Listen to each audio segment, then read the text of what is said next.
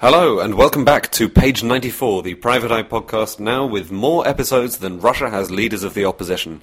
My name is Andrew Hunter-Murray, and if you didn't like that joke, there will be an email address for complaints at the end. Today we will be talking about bonsai sumo wrestlers, the laughing duvet, and the singing sponge of Bali, all things found in Private Eye's Gnome Mart catalogue. But before that, a few weeks ago, the newspapers were full of headlines about another newspaper, the Daily Telegraph. The lead political commentator at the Telegraph, Peter Oborne, had resigned in disgust at the paper's editorial line, namely the decision not to criticise companies which had big advertising accounts. This would all have come as very old news to Private Eye readers who've been following developments at the Telegraph for the last year or more.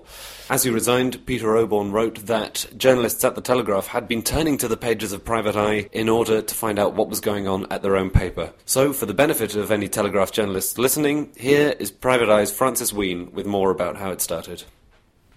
I think it dates from the end of 2013, when the Telegraph, quite bizarrely, appointed a new person called an editor-in-chief and chief content officer.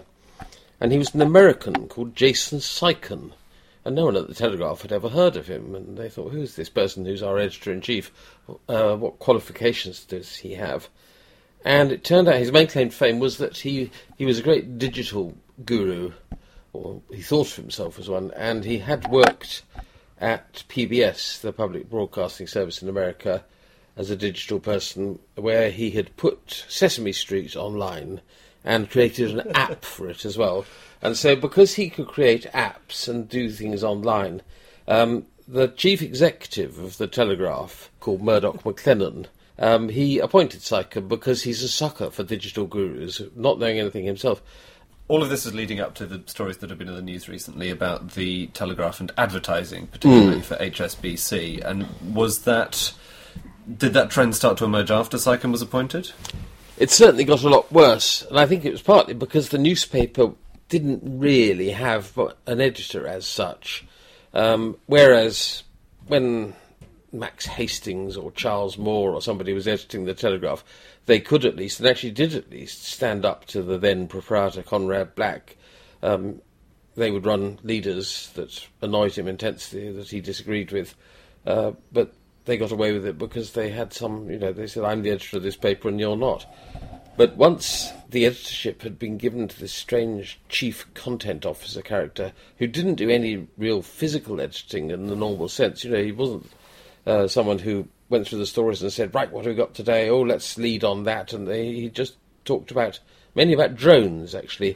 His idea was that the future of journalism lies in drones, little aircraft, little toy aircraft, because you can fly them over conflict zones or hard to get at places like cities controlled by ISIS.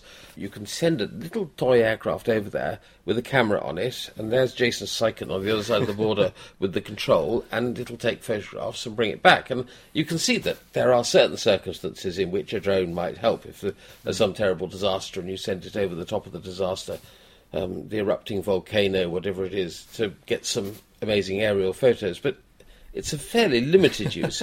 He seems convinced that everything in journalism will be replaced by drones eventually. But I'm afraid that was about the limit of his editorial involvement. Right. And so because it didn't have a strong editor, it meant that the chief executive could interfere much more, which he duly did.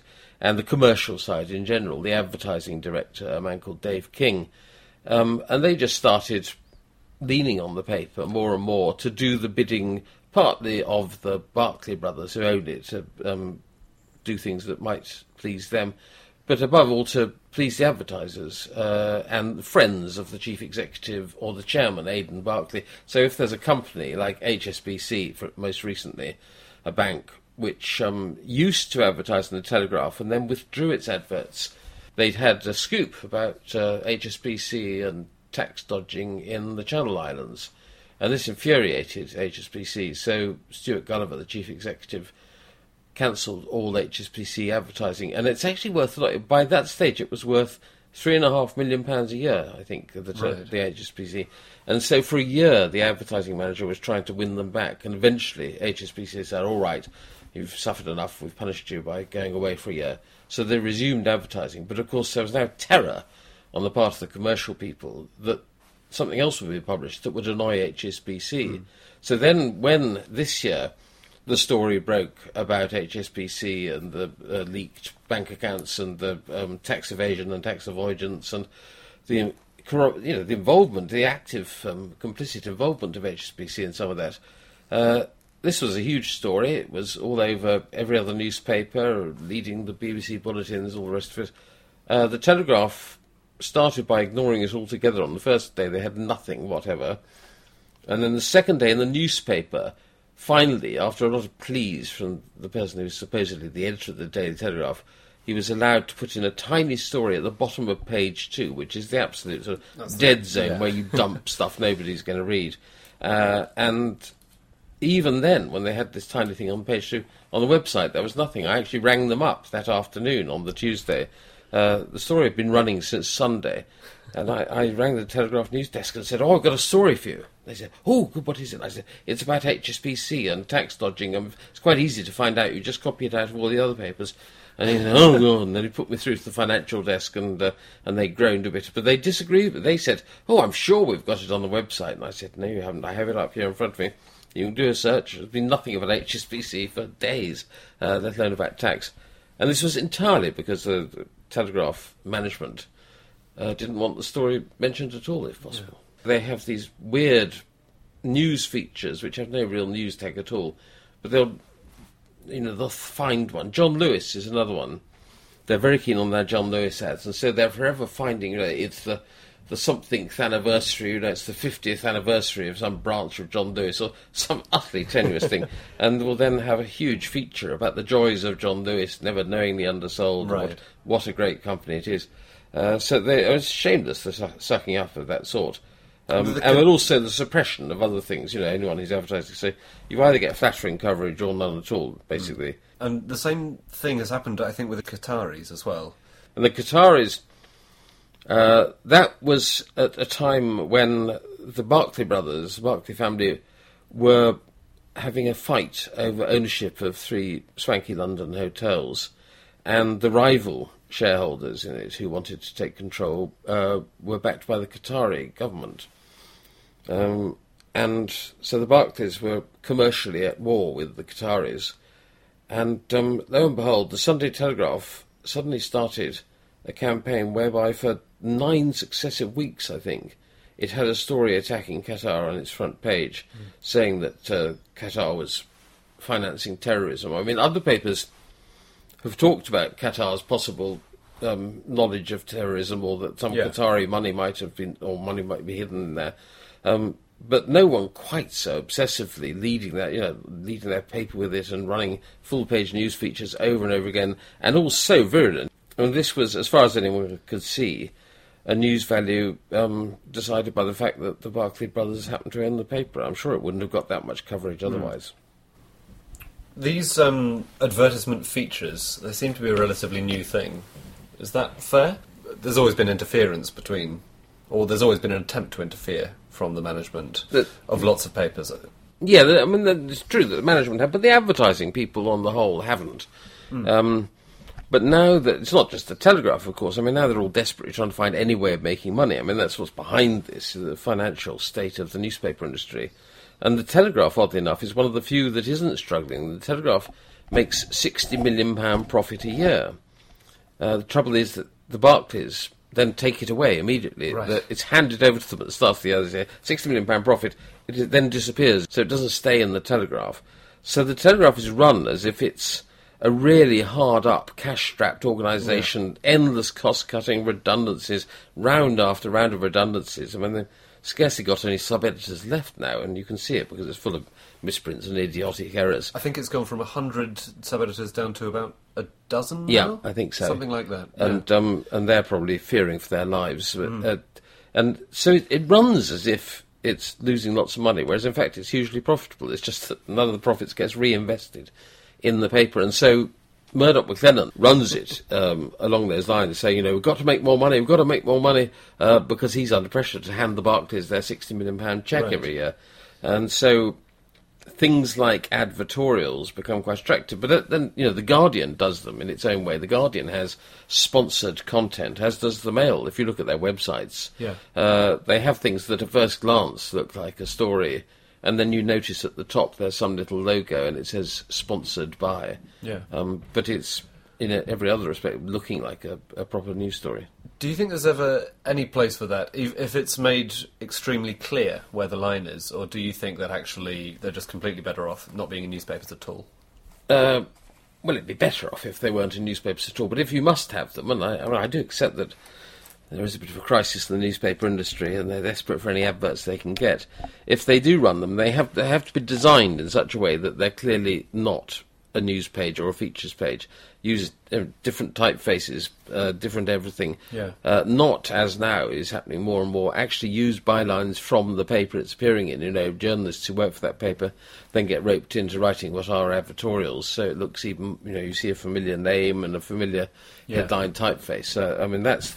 That's where it really does become an article. The wickedness of it, because that is deceiving the readers, or trying to deceive the readers, I think, in some cases. Yeah. And obviously there's an interest in advertisers doing that, because they want, they know that people look at articles a lot more than they look at adverts. Well, up to a point. The Telegraph does two huge inserts. It does an insert for the Russian government and an insert for the Chinese government. And these are pure propaganda sheets. But they are dressed up to look like news, and those have existed for years in one form or another. Yeah. These little things you pull out saying such and such is a wonderful country. But the Russian one and the Chinese one, the thing is, they are now big earners for the Telegraph, these propaganda supplements. And so the coverage of Russia and China is very noticeably more muted than in other papers over things like Ukraine. They are as terrified of offending China and Russia as they are of upsetting HSBC. They live in a constant state of nerves, looking around them, wondering who they might have accidentally upset. And please, I didn't mean any of it. They'll eventually just produce a blank newspaper, I suppose, because that couldn't upset any advertiser at all. Francis Wheen there. Now, privatised Gnome Mart is the essential compendium of all the things you never knew you didn't need, but you do need now. They include things like the Shelfie, which is a shelf to store your selfies on, Hawaiian screaming grass, or the world's oldest ant. Unfortunately, a lot of the inventions in the pages of Gnome Mart have a very irritating habit of becoming real and then making their inventors millions, while the journalists at Private Eye languish in obscurity. Here are Ian Hislop and Nick Newman talking about one of the ones that got away. We got a letter in this week about the Gnome Mart series of, supposedly spoof adverts, and you came in and assured me this was a terrifically good joke, which was the selfie drone, which would be hours of fun, and it's this drone that has a camera and it flies around over people's heads. It was last Christmas's must-have Christmas gadget, I think. Yeah, well, your idea of an amusing idea has actually made someone £1.3 million. No. Yeah, a reader's written in saying, the selfie drone, Hexo, I don't know what that is, plus raised 1.3 million on Kickstarter to fund it. No. A drone that flies up to 60 metres above your head, circles around you, giving you an all-round serial selfie. You need no skill, said shareholder Luke Giroud. In our selfie culture, everybody wants amazing shots of themselves, and we want to give users great images. That's from the BBC News website. That is so annoying. That's so annoying. I've lost £1.3 million. I feel gutted. In typical Nick, he comes in with what he thinks is an amusing idea, and it's not amusing. It's an enormous waste of money. We should now have millions of pounds, and we've got one cheap joke in the back. I've got bad news for you. I've been through looking at old Gnome Mart items, and things that have been in Gnome Mart in the past include Cabby Call. It's raining, there's not a taxi in sight, just press your Cabby Call and every taxi for miles around will hear your ultrasonic bleep and come running. That's Uber. I don't believe it! Again! Was that 10 years ago? It was 25 years ago. Oh my goodness. 1990 Book of Gnome Mart. You had Uber, you had the smart wheelie bin, which sorts your rubbish, and that's already been done. They did one in London which took data from your mobile phone, identified you, and then beamed adverts at you. Unbelievable. Well, when we took over doing Gnome Mart from the previous lot, who'd been doing it since about the 19th century, Richard Ingram's claimed that he'd done the electric toothbrush. I mean, more or less before electricity had been invented. And Barry had one he said he'd done. Yeah, I think Barry was the master of gnome marts down the ages, and he would come up with sort of fantastically sort of bizarre ideas, which you always... The secret of great gnome marts is stuff that you think, well, actually I'd find that quite useful. Like Barry came up with Puzz tabs, which were little stickers that you stick over your old crossword puzzles to recycle them. Now, I would buy Puzz tabs. Well, he also did the wellies that have a light in the toe, so that on those dark nights, when you're going out to, I don't know, take out the wheelie bin or something, you have a torch in your own wellies. And then, of course, these turned into a product. And he was furious that he'd failed to make any money. There is a more recent one is the air plectrum for air guitar lovers, which is just an empty space in a that's being sold now as a card.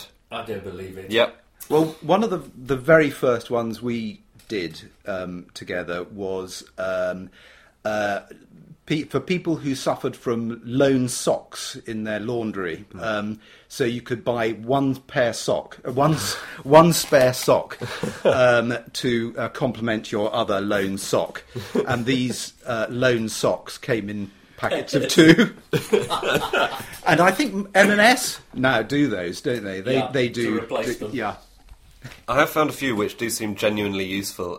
There's the Clarkso Gone, which turns off your television when it detects Jeremy Clarkson speaking on it. Now you've got BBC producers doing that. Yeah. It's become life. There are a lot of Gone things, actually. There's the Flannel Gone as well, which is say goodbye to thought for the day boredom with Flannel Gone. Just fit to your radio, tune to the Today programme, and when that vicar comes to the microphone, hey presto, he's off. Which is... I think would sell a lot of units. I think you'd have to be multi-faith now, though. You have to have everybody off. Why ants? Oh, that must come from Peter Cook. Yes, I think. he was obsessed by ants. By sort of bizarre sort of killer ants and things like that. It was novelty ants. Novelty ants, yes. Amongst all these sort of useless gimmicks and gadgets, there were always some sort of dried creature which didn't really live. Peter was determined that you could get ants. Singing ants, ants that screamed, ants that did a little dance. And every year he'd come in and say, I've got this brilliant idea for ants. And there was always a very small warning underneath the advert which said that the ants may be lost. There are a few more I just wanted to mention because I like them so much. The Sprinklo Gerb, which is a sprinkler system in case a fire breaks out in your gerbil's cage. Essential product to have for anybody with a young family. No one's ever lost money in Britain by sucking up to pets. That was another of Barry's great intuitions, that he knew that if you sold something with Fido, Pooch, Gerbil or Hamster on it, it was a winner. What about Hawaiian Screaming Grass? Which, as soon as it gets above 1 inch in height, it lets out a piercing scream so that you have to cut it. That is brilliant. That was Peter Cook again, I'm afraid.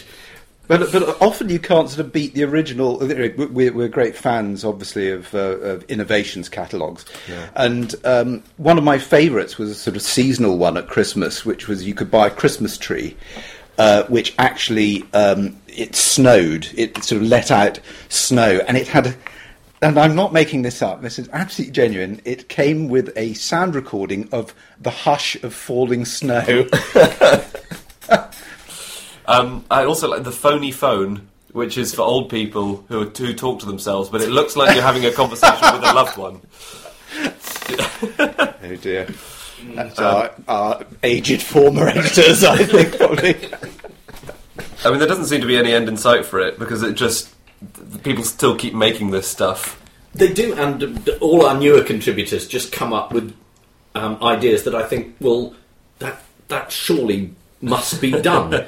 What do? We crowdfund it. Yes. I think that's it, or beg. That's the other word for it.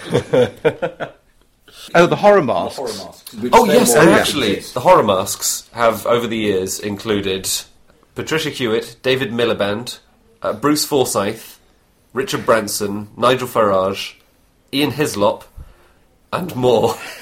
I expect I was on holiday and the loyal staff. Terrify your friends and family with this frighteningly realistic Ian Hislop horror mask. Just put on mask and watch them scream with boredom as they think you are going to drone on about 50 years of satire and try and sell them yet another Private Eye book. Well, thank you very much for that. The loyal staff. Thank you for listening to the last ever episode of Page 94. Yeah, Andy Murray gone. This new device called the Private Eye Podcast. You put it on and bingo! Andy Murray's gone. Ian Hislop and Nick Newman. That is everything from Page 94 for this week. We hope you have enjoyed it. If you have, then you can write to us on Twitter. We are at Private Eye News, or you can email strobes@private-eye.co.uk. Lawsuits to the usual address. Thank you very much for listening, and we'll see you next time. Bye.